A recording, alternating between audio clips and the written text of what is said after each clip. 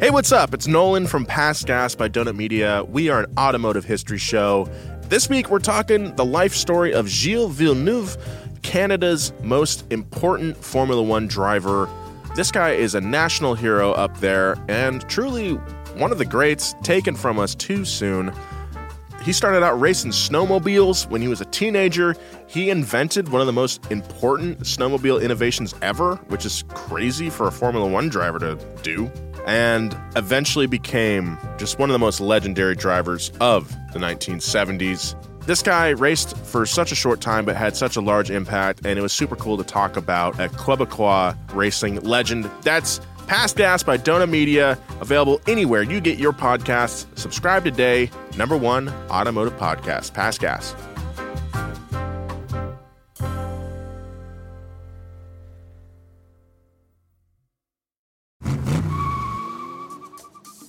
I do get high from the jump. You do get that adrenaline going, and that's what motivates you. That's what people come out here to see. There's the guy. He don't look crazy. You know what I mean? He looks like you and me. That voice you just heard getting high on life was stunt driver Ken Carter, also known as Kamikaze Ken, also known as the Mad Canadian. Ken was a working-class Evel Knievel who dreamed of greatness. Or he was a complete lunatic. Probably both. You'd have to be at least a little bit nuts to jump a mile in a rocket-powered car. But jump a mile is exactly what Ken Carter wanted to do. He spent nearly a decade trying to make it happen.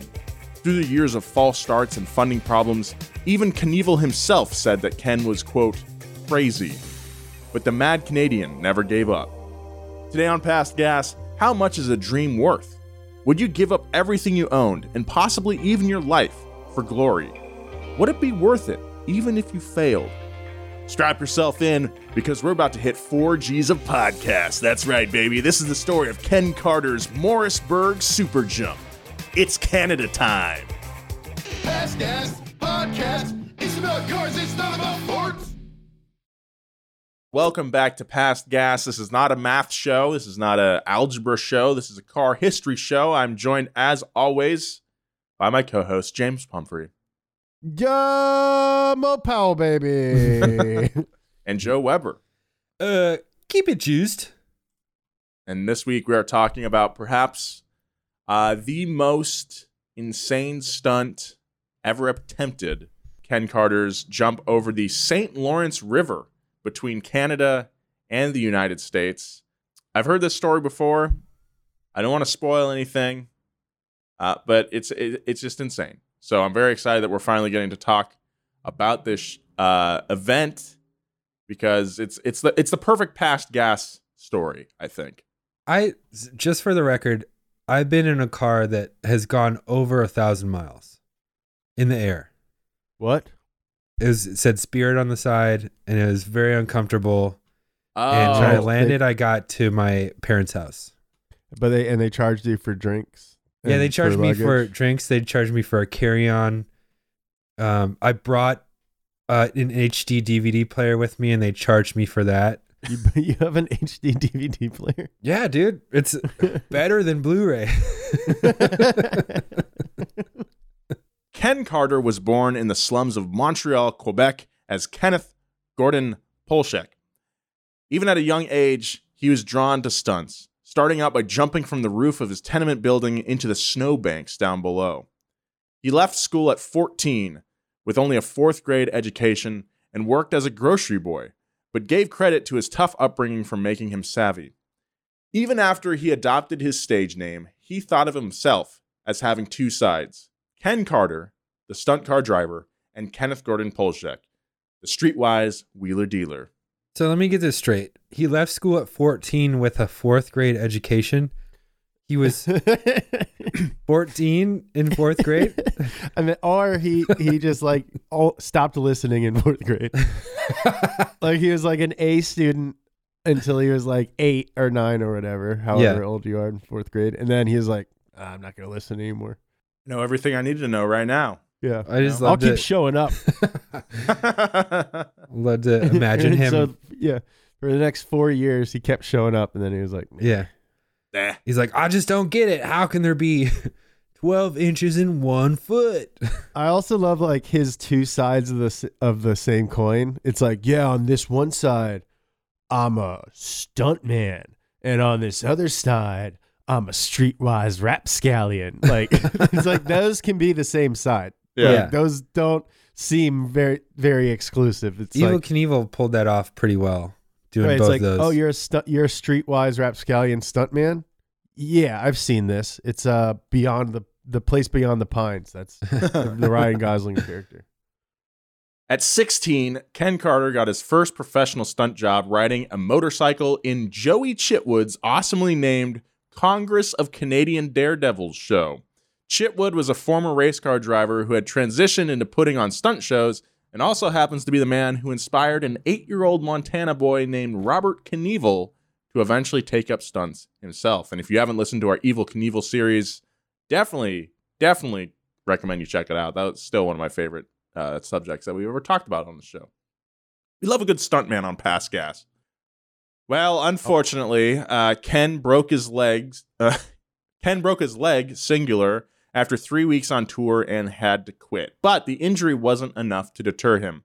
The next year, he drove for Chitwood again, this time on a team with an even more badass name, the International Hell Drivers. I love Yes, that. dude. Hell yeah. Ken's That's two cool names for a group. That's a great rebrand. You know, usually the rebrand is subpar, you know, doesn't quite have the same punch, but they elevated it this time. Right. Ken's tours with Chitwood taught him the standard driving stunts of the day: brick wall crashes, T-bones, driving on 2 wheels, and the dive bomber crash off of a ramp onto the top of a parked car. Fun fact, did you know that driving on 2 wheels is often referred to as skiing? That's the industry term for it. I did not know the industry term for it. Good thing I put it in layman's terms so our listeners could understand. Yeah, it's really set me up to dive deeper and become I love thorough. how accessible you guys are being, and not just broad. Yeah. Wow, look at that. We really came together on that one. We're being fun, entertaining, and informative. But Ken wanted to do bigger, better stunts than anyone else. So he bought a camera and filmed himself attempting to jump 60 feet in a beat-up Plymouth. After several attempts, flipping and rolling over again and again, he hit the jump. Ken was crazy, but he was crazy persistent as well. There's a great documentary about Ken Carter and this whole subject called The Devil on Your Heels.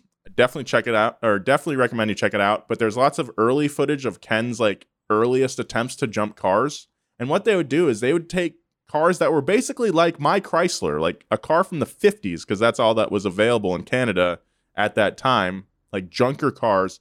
And because like the engine is so heavy in these cars, he takes off the ramp and then the nose just immediately dives. He makes it over like one car and then it just goes like nose down into the next one and flips.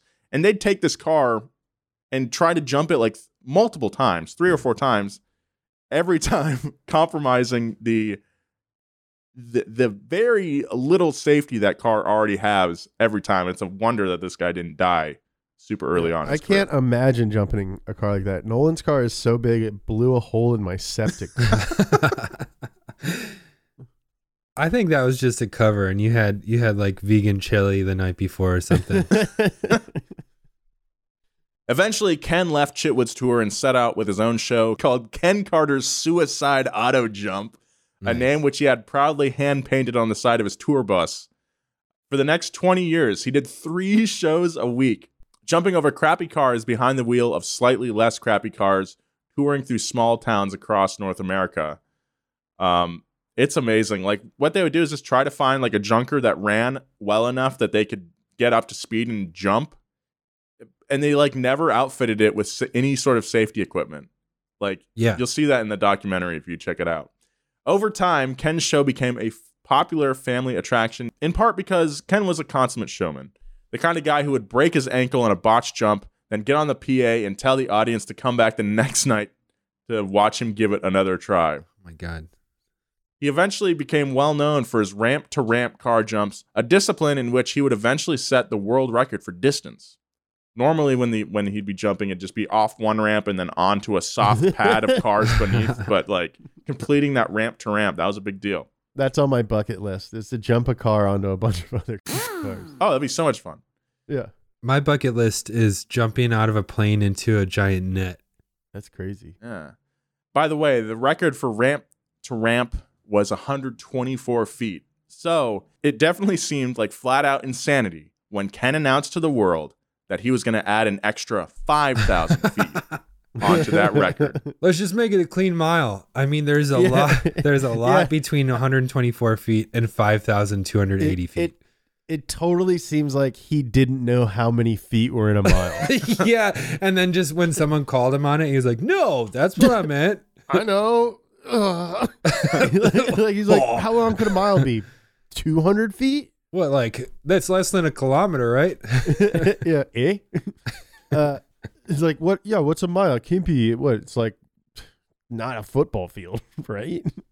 In August 1974, Ken attempted to jump a motorcycle over 12 pickup trucks, but ended up in the hospital with his leg broken in 3 places. By this point, at age 36, he had rung up enough injuries to send several of his orthopedist kids to college. A running tab of self-inflicted damage that included broken kneecaps, ankles, and even a chest crushed by a steering wheel column. Well, I would remove even from that. Travis Pastrana, who? Yeah. 36, dude. I turn 36 next month, and I won't, like, barely ride a bike. You turn it next week, James. Okay, cool. You know my birthday. All right, I do. We're friends. We're Yep. good friends. I need to get you a present. I'm buying you jewelry. All right, let's keep it moving here. Maybe Ken was beginning to realize he couldn't jump cars forever, or maybe he was just jealous of the publicity that Knievel got leading up to his jump over Snake River Canyon, which was scheduled for the next month. At any rate, rather than rest and heal, Ken announced from his hospital bed, no less, that he intended to jump a jet-powered car 1 mile from a launch point in Quebec over Lake Champlain and into New York State. Home of Champ, the famous lake monster. Really? Yeah, the North America's Loch Ness monster. The original plan: soup up a Dodge Challenger to hit 300 miles per hour. Come on, man. Launch from a ramp to a height of 300 feet and land using a guided missile system similar to the one on the Saturn V space rockets. You know, normal stuff that an adult would believe possible. Hey, you know those things that get launched into the air and then are designed to crash down into the earth and explode? Mm-hmm. We should use that to land my car safely. It's just like no car at that point had gone 300 miles per hour. And this is like right in the thick of the Malaise era. So, Oh, there was a few like land speed cars. Yeah. Okay. Yeah. But like the Challenger that they built had like a jet engine in the back. It's awesome. But as we'll see, it's like Dom's car from Fast and Furious. Yeah, this was a calculated design, I guess. I think we'll see. Ken spent $30,000 to outfit a Challenger with a rocket capable of 7,500 pounds of thrust and took it on the road. He knew this car didn't have enough juice to jump a mile, but he didn't tell the press that. Instead, he used it as a promotional tool while he tried to secure the $250,000 he needed to build the actual car and ramp. I think this is actually really smart. You know? Yeah. You invest in yourself like that. Mm-hmm. You know, it was a gamble though. If no investors bit, then he just had this insane Challenger that would be kind of useless. Ken toured the Challenger for a year and it made front page news, but he initially had trouble signing up financial backers for some reason. He eventually found one by cold calling Ed Keating, a sports agent with clients in Major League Baseball and the NFL. Through Keating's TV connections, ABC agreed to put up the $250,000 in exchange for the rights to carry the jump live on Wide World of Sports, which would broadcast it to an audience of 20 million people. ABC's like, yeah, we'll spend $250,000 to broadcast a man dying. Yeah. Ken was ecstatic wild world of sports had helped make Evel Knievel a household name, and ABC even planned to send Knievel himself as a correspondent for Ken's jump. The stunt was scheduled for July 4th, 1976, with a slight change of location. Ken would now leap across the St. Lawrence River from Morrisburg, Ontario to Ogden Island, New York. The international journey, it's unclear if Ken packed a passport, would cover 5,467 feet in 23 seconds, although the actual distance from ramp's end to landing was about a half mile. The rest was the acceleration runway leading up to the ramp. Okay. But even a half mile was incredibly ambitious compared to anything that had ever been attempted before. Unlike the parachute ending Knievel used at Snake River Canyon, Ken planned to land his signature ramp-to-ramp jump. His target was a 200-square-foot bed of roses planted on a cow pasture on Ogden Island. Among other obvious risks, the pasture was bordered by the river on one side and a forest on the other. So if he undershot, odds were good he'd end up drowning. If he overshot, he'd likely be impaled by a tree branch. This isn't the 1700s. This is like 40 years ago. Like, we could do the calculations. They had math. They had math back then. They had we math. had already been to the moon. They knew how stuff worked. Multiple times. Yeah. This is we were done with the moon. This is like if you were to ask a kid what they want to do, and they're like, I want to jump a mile and land in a bed of roses. It's like, build a landing ramp and figure out. If you look at the documentary, the car that they built has these tiny wings. There's no way to control it. So like, he just thought that the first time that he was going to do it, like, it would just shoot and like stay level and then just land in roses. Like, it's really amazing. In the documentary, it opens with a shot of the runway and the ramp. And then you look across the river, you're like, oh, where's the other ramp?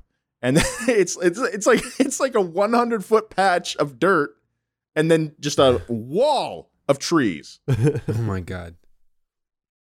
The July 4th date quickly went out the window because the construction crew needed more time to build the 1,400-foot runway and 85-foot high ramp. Although Ken claimed the jump was moved in deference to the American bicentennial. That's respectful. I'll give him that. That's the perfect day to do it, man. In the meantime, Ken hired Dick Keller Hell yeah. to build his rocket car. Keller had previously designed the Blue Flame, which set a land speed record of 640 miles per hour in 1970. Keller's new rocket car would be capable of 11,000 pounds of thrust, somewhere between a Formula One car and a straight-up jumbo jet.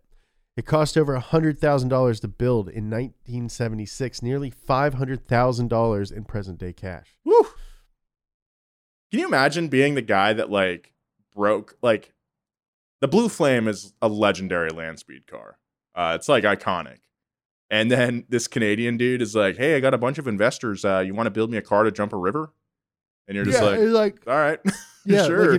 That guy is obviously a smart person to be able to build a car like this. I can't get behind all these people investing time and money, signing up to kill a man. Yeah. From the documentary, his charisma really was sold everything. He is the dude from Eastbound and Down. Kenny Powers? Yeah. Well, that's Kenny Powers coming in later. Well, yeah. I think the character was based off of both these guys together, because one of them's the talker, the other one is straight up just a psychopath. Yeah, Ken Carter, I don't think we hit that hard enough. He's an incredibly charming guy. When he's talking, he is very calculated. He chooses his words very carefully. He has a very interesting manner of speaking, but you kind of believe everything he says. Yeah. So it's not hard to imagine why people would believe him, that he could do this, because he definitely believed in himself. He's like Larry the Enticer. Yeah. Dude, that guy invented an entire personality. Yeah. Woo, send it. Yeah, just gonna send it. Yeah, just I am so jealous of that dude. That guy. What an big awesome shout life. out to Larry and Tyser, man. We'll get back to more past guests, but right now, a word from our sponsors. Angie has made it easier than ever to connect with skilled professionals to get all your jobs projects done well. I absolutely love this because, if you own a home, it can be really hard to maintain. It's hard to find people that can help you for a big project or a small. Well, whether it's in everyday maintenance and repairs or making dream projects a reality, it can be hard just to know where to start. But now all you need to do is Angie that and find a skilled local pro who will deliver the quality and expertise you need. Angie has over 20 years of home service experience, and they've combined it with new tools to simplify the whole process. Bring them your project online or with the Angie app, answer a few questions, and Angie can handle the rest from start to finish. Or help you compare quotes from multiple pros and connect instantly, which means you can take care of just about any home project in just a few taps. Because when it comes to getting the most out of your home, you can do this when you Angie that. Download the free Angie mobile app today or visit Angie.com. That's ANGI.com.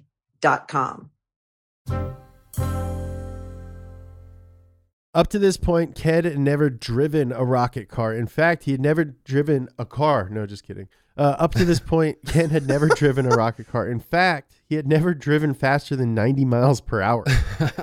What? My mom has driven faster than that. Begin training montage. First, he grew an awesome goatee. The most awesome thing you've ever seen. Like if Wooly Willy sold beepers. Next, he borrowed a rocket car called the Captain America and tested it up to 255 miles per hour. Faster than the owner had ever driven it, but less than the 280 miles per hour that he now hoped to hit off the jump. Then, to train his body to withstand 4 Gs of thrust, he joined a stunt pilot for some loop-de-loops. Then, that's it. End training montage. That's all he did. This is a really fun part of the documentary because he's the guy who has the funny car, the rocket-powered funny car, is like smaller than him. And so he lifts it up and Ken goes into it for the first time and he's wearing this huge, bulky, like brown leather jacket. And he's like, oh, I guess I got to take the jacket off. And then he like takes it off and he's still just like his belly is like right up at his chin. After all that training, Ken was obviously ready, at least mentally. But with 16 days to go, ABC started to worry. Ramp construction had been delayed by continual rain, so the network sent Evel Knievel to do an inspection. Knievel thought the jump looked, quote, dangerous, telling Ken, you've got no elevation, you've got no room for error. He was also worried that they had only 2 weeks to complete the same work that took Knievel 3 years at Snake River Canyon. But, what? I was just going to say, if Evel Knievel is telling you to maybe like relax a little bit. Yeah. If Evel Knievel's like, hey man, I think you should chill out maybe. I think Evel was like the type of person to like Evel was very competitive. This guy was his competition. I think he was trying to talk him out of it because, they're in direct competition with each other. Maybe. As stuntmen. Maybe. But Ken thought he was a better daredevil than Evel Knievel. He brushed off Evel's reservations and continued pushing forward with preparations. However, with 4 days until the jump, it was still raining in Morrisburg. The ramp still wasn't complete, and neither was the car, which was stuck at Keller's workshop in Chicago. Ken insisted the jump would happen on schedule, but Keating and Keller thought conditions made it too dangerous to attempt. They called a press conference announcing the jump would be delayed. Even worse for Ken, a few days later, ABC officially backed out of the jump after reviewing Knievel's final report, which said that any attempt would be essentially suicide. Duh! And Keating was no longer interested in producing the event without TV money behind it. Ken was heartbroken. The dream of killing himself in front of millions of people was dead.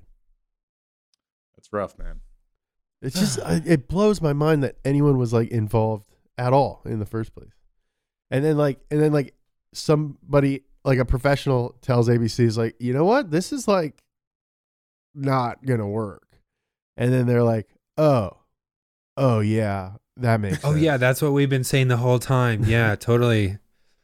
Yeah, we were definitely not encouraging him for the ratings. Yeah. Hey, cancel those promos. But there was a catch. And that catch was that Ken Carter was not the type of guy to let a dream die. He quickly found a new manager, Hugh Kennedy, to replace Keating. Kennedy quickly found new Canadian backers, and in June of 1977, Ken announced he would attempt the jump that September, but with a different car. Instead of a completely custom design, this time he would drive a jet-powered Lincoln Continental Mark IV. You know what? I think that Challenger was too small. We need a big. Problem was we need a bigger car. Heavier. We need a heavier, more solid car. Yeah, it's a game of inertia. It's an inertia game. All right? You get going, fling it farther. He told reporters, quote, "The only thing that's going to stop me this time is my death. If I die before the 25th, then I won't be there." Oh. I mean, that's not what I thought he was saying, but he's definitely going to die either way. We all died, Joe. What? Yeah. Wait. Except for me. Oh, tight.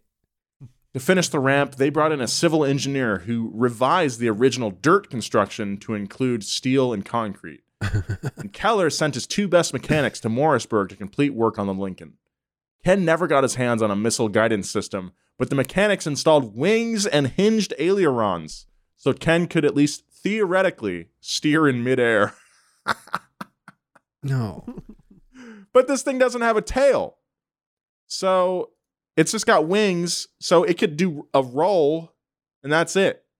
You need yaw, and you need a tail stabilizer. Dude, clearly you've fly. never jumped a Lincoln Continental. That's It's true. way easier to fly in the air than it is to drive on the ground. Oh, man. With 2 weeks to go, the jump seemed to be on schedule. But then the rain came again, causing further construction delays. And despite the engineer's input, the back support legs and the new steel ramp were too long and didn't initially fit the poured concrete. Plus, the enormous amount of pressure generated by the rocket engine caused the Lincoln's fuel tank to explode during testing, which blew out the car's whole front end. So, good stuff. The mechanics repaired the car and installed a tank made of thicker steel, which also exploded. Mm-hmm. Then they designed and built their own tank by hand, and it too exploded. So they gave up. Did we mention that it was like pressurized hydrogen peroxide? It was not hydrogen peroxide, but some sort of hydrogen mix. Yeah, you're right, Joe.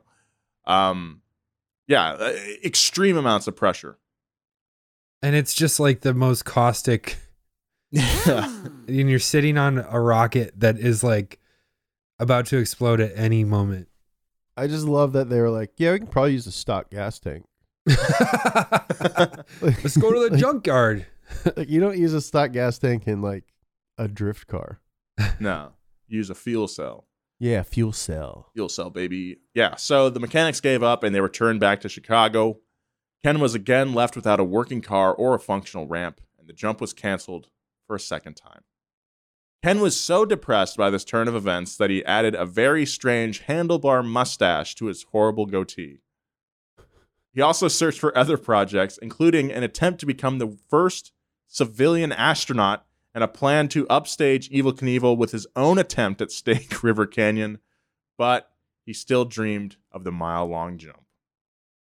The impetus to try again came from the Canadian government, which told Ken the permits for his St. Lawrence ramp would be rescinded if he didn't soon confirm plans to complete the jump. Several months later, he announced the stunt would take place on July 1st, 1979. Doubters remained, but Ken responded by telling the reporters, quote, "I don't give a damn what anybody says. I just want to jump a river, and I want to jump in style." So by now, this has been 3 years of getting turned down.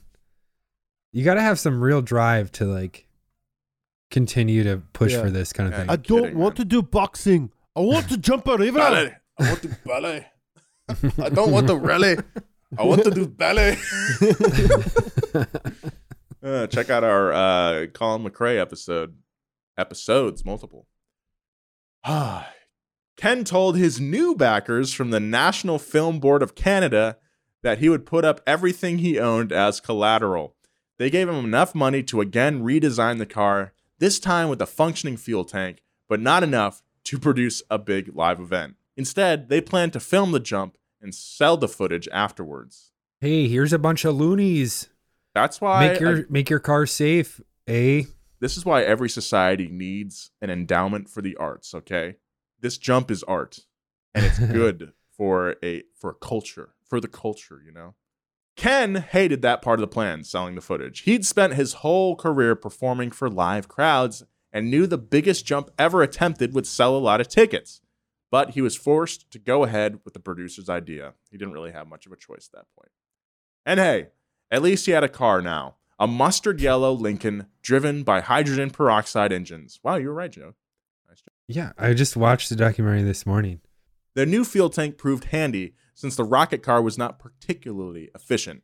Rather than getting 50 miles per gallon or even 5 miles per gallon, this thing used 50 gallons per mile. Wow. What's the furthest you've ever sent it, Nolan? That's a good question. I haven't got a lot of airtime in my life. You did a couple BMX jumps though, right? Yeah, they ended in tragedy. What is the furthest I've gone? I don't know. Have I even jumped a car? As they entered the final testing phase, Ken was still worried about the ramp. It was technically complete, but the asphalt and plywood surface was very bumpy, which would make it tough to control the car on its approach. But those concerns were soon eclipsed by a series of bizarre new obstacles. On September 14th, 9 days before the launch, the Mustard Mobile was stolen. What? Some assumed that it was a publicity stunt, or if they were less charitable, a way for Ken to avoid jumping. But Montreal police publicly confirmed that both the car and its hauler had been reported missing. After headlines went out with the news, it was discovered that a member of Ken's team had taken it and went off with his girlfriend without telling anyone. What? Why would you take that? That's like a huge burden. Yeah. She wanted to see it. Like, I think you should take your girlfriend out on a weekend getaway every once in a while, but adding a jet-powered race car to that in a hauler to that equation is not advisable. Then on September 21st, just 2 days before the jump, it was again postponed. This time it was ostensibly to avoid conflicting with the Canadian Grand Prix. Makes sense, but word quickly spread that the National Film Board had suddenly announced their documentary project was complete and that they'd be leaving at the end of the week whether Ken jumped or not. This was reportedly because they got wind of a new deal that Ken and his manager were working with a group of Hollywood film producers and giving them the rights to the jump. Seems like a breach of contract. Yeah. Mm-hmm. Ken had recruited new producers because he was furious that the jump wasn't getting any publicity. He wanted the new backers to help him turn the jump into a live event, but the Hollywood producers had a slightly different idea. They too thought that they could sell a film of the jump based on Ken's personality and immediately started filming background scenes with Ken training in a kayak, despite the fact that he'd never kayaked in his life and could not swim. He's just like, what do I do? Like, I don't understand why the film and live event things are mutually exclusive. I don't know either. The Hollywood producers even brought in Ken's good friend and protege and fellow stunt driver, Mr. Kenny Powers, on board. I'm going to Shabooms to be Ken's coach. In addition to having a notable name for Danny McBride fans, Kenny Powers would soon become a very notable part of Ken Carter's quest for glory. Kind of weird to have a protege become the coach. Yeah. Yeah. Unless he was such a good mentor that now the student has become the master. You know, because and thus the teacher must become. Yeah, the but when did the once teaching again. flip though? When did one stop teaching the other and then flip? Well, Nolan's given me notes on stuff.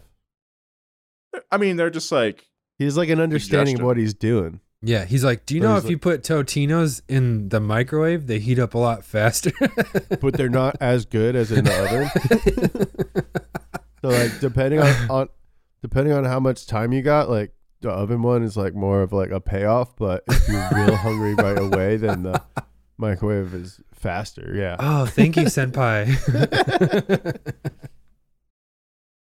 The day of the jump finally approached again. September 26, 1979. After almost 5 years of planning and 3 years after the initial scheduled jump, the car was ready, the ramp was ready, and even the weather was ready. The Seaway Authority stopped passage on the St. Lawrence to give Ken space.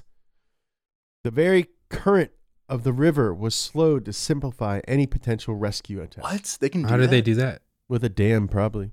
Sick. But suddenly the crew went on strike. Oh, no. Come on, guys. Come on, guys. They thought they hadn't been paid enough in the preceding week, so they blocked the ramp and demanded $27,000 cash. What a bunch of thugs. No, dude. This is easy. You got to pay your people. Yeah, you know? pay your people, but that's okay. Whatever. Like, bring it up a day earlier. Yeah, bring it up before. You don't just be, you know what? We've been talking, eh? And we think that we see a lot of cameras around here, a lot of tickets being sold.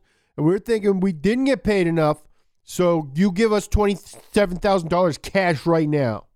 And also, we want to be paid back for the stuff that we bought to block the ramp, too. Yeah. While the Hollywood producers searched for a way to get their hands on the money, Ken started showing his nerves. He was especially concerned about the highly flammable hydrogen peroxide fuel catching and personally instructed the on-hand firefighters how to put it out and get him out of the car. By 5 p.m., the money had finally arrived and the crew moved their improvised barricade from the ramp. But it took until 6:45 to make final preparations. So the sun was setting by the time Ken climbed into his car. Because of the long delay, the river had reopened, so ships were passing by the ramp at 3-minute intervals. But Ken was happy because word of the jump had also leaked, drawing a big crowd to watch from nearby riverbanks. Everything was ready. And finally, the countdown to the launch began. 5 seconds before the jump, as Ken warmed up the engine, a valve blew and vented into the cockpit. Ken was fine, but the engineer hired to manage the launch, a well-known drag racer named Slammin' Sammy Miller, determined it would be too dark to attempt again that night. So the jump was delayed yet another week. God. Ken returned to the Morrisburg ramp on October 2nd. Despite a rainy forecast, the Hollywood backers were desperate to complete the jump because each day of filming cost them $25,000 for the crew. So they pushed Ken onward. The rescue these guys just sound like real world producers or like the Bachelor producers. Just like he's a piece of equipment. Yeah. The rescue operation had now been pared down from 4 boats to 2 guys in a rubber dinghy, and the fire crew that Ken had carefully instructed was now 1 kid with a tow truck and a 25-gallon water tank. The crowd also hadn't returned, down to a meager 50 onlookers. The weirdest thing about the documentary is, I mean, it makes sense now, but like in his Lincoln Continental, all the doors were like basically sealed shut with plexiglass windows. He got in and out of the car from the factory sunroof. This time, with everything else ready to go, suddenly Ken became the one delaying, rechecking his safety harnesses, retesting his radios, and other behavior one could reasonably describe as shook. Whether it was nerves or whether it was the lack of his desired crowd, the reason eventually ceased to matter because after 45 minutes, it started to rain. Ken and his team attempted to dry the track with the film crew's helicopter, but were unsuccessful. After 30 more minutes of rain, the jump was canceled for a 6th time. Wow. Well, can we get more helicopters? Is it too late? Ken remained eager to reschedule, but unfortunately not as eager as his Hollywood producers. They had run out of money and believed that Ken had lost his nerve. In desperation, they returned to Ken's good friend and coach, Kenny Powers. Ooh. On October 4th, the rain was still coming down at Ken's Ottawa hotel, but not in Morrisburg, so the film producers secretly snuck Powers out to the jump site. The previous night, Powers had agreed to do the jump without Ken's knowledge. What? Powers had worked with Ken for 10 years, but the two were in the midst of a riff. So Powers agreed to take Ken's shot at immortality. If anything, Powers was even more eager to complete the jump than Ken was, if only because the whole crew was nervous that Ken might learn about the plan and show up in Morrisburg. And so, at 11:30 a.m. on October 4th, Kenny Powers finally did what Ken Carter dreamed of. He drove down the 1,400-foot runway, up the 85-foot ramp, and lifted off above the St. Lawrence River in the Lincoln Continental Mustard rocket, which immediately exploded. Oh, no. God. Oh, no. His problems started on the ramp. The bumps that had previously worried Ken made the car bounce as it accelerated, which fractured the car's fiberglass body. Powers was jostled in the cockpit and couldn't keep his foot on the pedal, so the car left the ramp at 180 miles per hour instead of anywhere close to the desired 280. Without enough thrust, a headwind caught the car and blew apart the fractured body. The Lincoln's chassis went vertical, which forced the parachutes to deploy early, and the car plummeted into the knee-deep river below at around 75 miles per hour.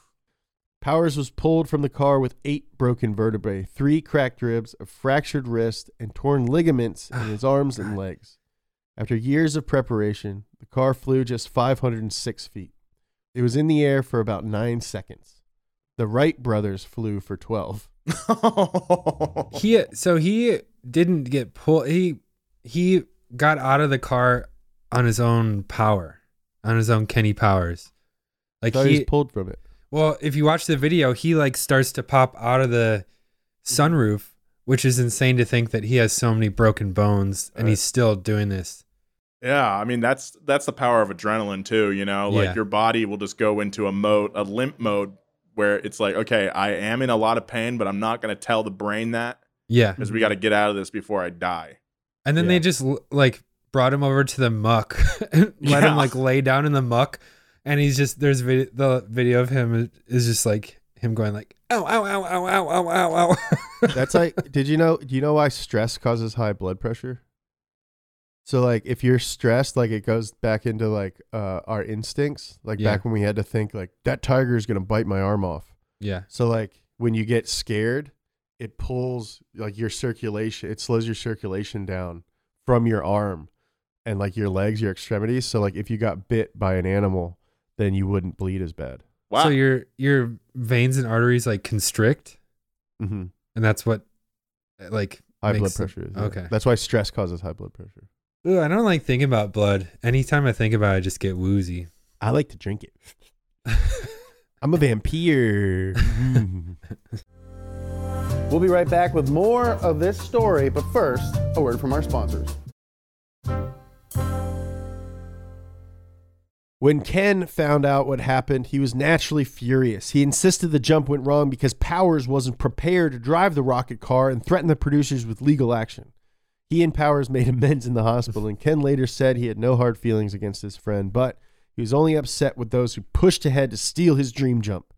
That's a good friend right there, man. Yeah. For his part, Powers had no regrets. He told reporters, quote, "Anybody who says I've got rocks in my head has never felt the thrill of doing something nobody in the world has ever done before." That's good. Hey, for anyone who says I got rocks in my head, they've never done anything that could have killed them.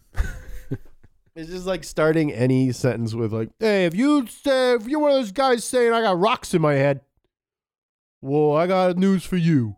You probably never done anything so stupid it could have killed you, so don't talk to me." Ken Carter insisted that his dream still lived. He hadn't failed, so he could still succeed. For the next several years, he continued with business as usual and performed stunts across Canada and the U.S. And in the summer of 1982, after flying a car over a 2-story building in Lancaster, New York, he announced his plans to complete the St. Lawrence River jump in September of 1983. Because those two are equatable. Like, if you can jump a 2-story building, you can jump a mile over a river. Unfortunately, he never got there. In early September, he attempted to break his own world record with a ramp-to-ramp jump of 186 feet over a pond at a raceway near Toronto. In front of 2,500 spectators, his rocket-powered Pontiac Firebird flew almost 100 feet past the ramp where he was supposed to land. It flipped over, fell on its roof first from 75 feet in the air, and Ken Carter was killed instantly. His friend Kenny Powers went on to become a Hollywood stunt driver, appearing in films like Bullet and The Blues Brothers. By the time he retired, Powers had reportedly performed more than 1,000 death-defying stunts during his long career. But he never forgot the one in Morrisburg. His second wife said he carried a photo of Ken Carter with him wherever he went for the rest of his life. In the end, Ken Carter didn't achieve his dream. He didn't even really get to attempt it. But his legacy lives on. The National Film Board turned their footage into 2 documentaries about the super jump called The Devil at Your Heels and The Mad Canadian, respectively. They're both on YouTube. Definitely check them out. A third documentary about Ken's final and fatal stunt came out on Canadian television in 2014. We'll have to check that out as well. Ken never completed the mile jump, but it wouldn't be fair to say that he failed. Through broken bones and broken contracts, bad luck, and worse beards, he didn't give up on his dream. In the end, the only thing that stopped him was the same thing that stops all of us eventually: death itself. But while he was on Earth, Ken did exactly what he wanted to do. His many successful stunts made millions of people across the whole continent smile, gasp, and cringe. He fought against doubters and gravity with equal determination. If he didn't achieve his dream, well, that's only because it was literally impossible. If you ask me, we could all stand to live life with Ken Carter's gusto. Just not his terrible, terrible goatee. Seriously, it looked like garbage. Look it up. You're wrong. That thing is sick. Nah. Looks like a cat living on his face, just curled up around his, like a mink on his face. Yeah, that's curled what up you around want. his mouth. There's like a TikTok of this guy putting this cup around his mouth and then shaving. That's exactly what he did. Yeah. He got a little sauce bowl and did that. That's awful, man. It's like the face bowl cut. Yeah. It's so like, you got to check out these documentaries because the fashion of the 70s is awesome. It's those shiny brown leather jackets that really get me. Oh my God. So rest in peace, Ken Carter. That's how I'll close out this show. Without you, there would be no Larry the Enticer. That's right, man. So we've done Evel Knievel. We've done Canada's, I don't know if, well, maybe greatest stuntman. This makes me really want to look into finding Mexico's greatest stuntman so we can cover all of North America. I'm sure there's some insane story. We should also do Jackie Chan. Jackie Chan? Yeah, he's a great driver and he loves cars. All right. Anyway, rest in peace, Ken Carter. I don't know what to take away from this episode. I don't know what the lesson is. If you have a bad idea, it's not all right. I mean, it is all right to, bail on it and admit that you were wrong. This was a bad idea from the get-go. And I think some people just have their ego gets in the way and they like to. Sometimes you should quit. Yeah. Quitters are just as important as people who don't give up. Is that a good message we should send or? No, I think sometimes quitting is a very powerful thing. Yeah, quit absolutely. And do something else. That it takes a lot of strength to admit that you were wrong and just start from the get-go again. But when you start again, then you have a newfound knowledge of, what you did wrong. You can grow from it. All right. Well, that's the episode. Thank you very much for listening. As always, it's just we've been doing the show for a while now, and it's always a pleasure to do with my. When's our 100th episode? Is that coming up? I think that's still a few months away. But thank you very much to our team. We got Bridget and Thomas helping us out. Basically keeping the show alive. Yeah. Yeah, helping us out in that way. And Greg Nix, who wrote this episode. Let's not forget Greg. Yeah, Greg Nix. Thank you very much, man. Big shout out to Max Maddox for suggesting this episode. I love this episode. This was a lot of fun. If you know any crazy stories that we might not know about, let us know in the comments, and there's a good chance we might write an episode about it. Yeah, and if you like this podcast, go ahead and subscribe to it. It makes it so much easier to listen to it. Your phone will literally be like, hey, remember that thing you enjoyed? There's a new one. Check it out. Technology is amazing. I remember when I was a kid, I had to go read podcasts. On LiveJournal. Follow my co-host on all social media at Joe G. Weber. Check out his Twitch channel. And follow James Pumphrey at James Pumphrey. At James Pumphrey. Follow me at Nolan J. Sykes. For all the hottest content and juiciest goss. Thank you very much for listening. Be kind. Take care of each other. Keep it juiced. Keep it juiced. Keep it juiced indeed. All right. So see you next time. Goodbye.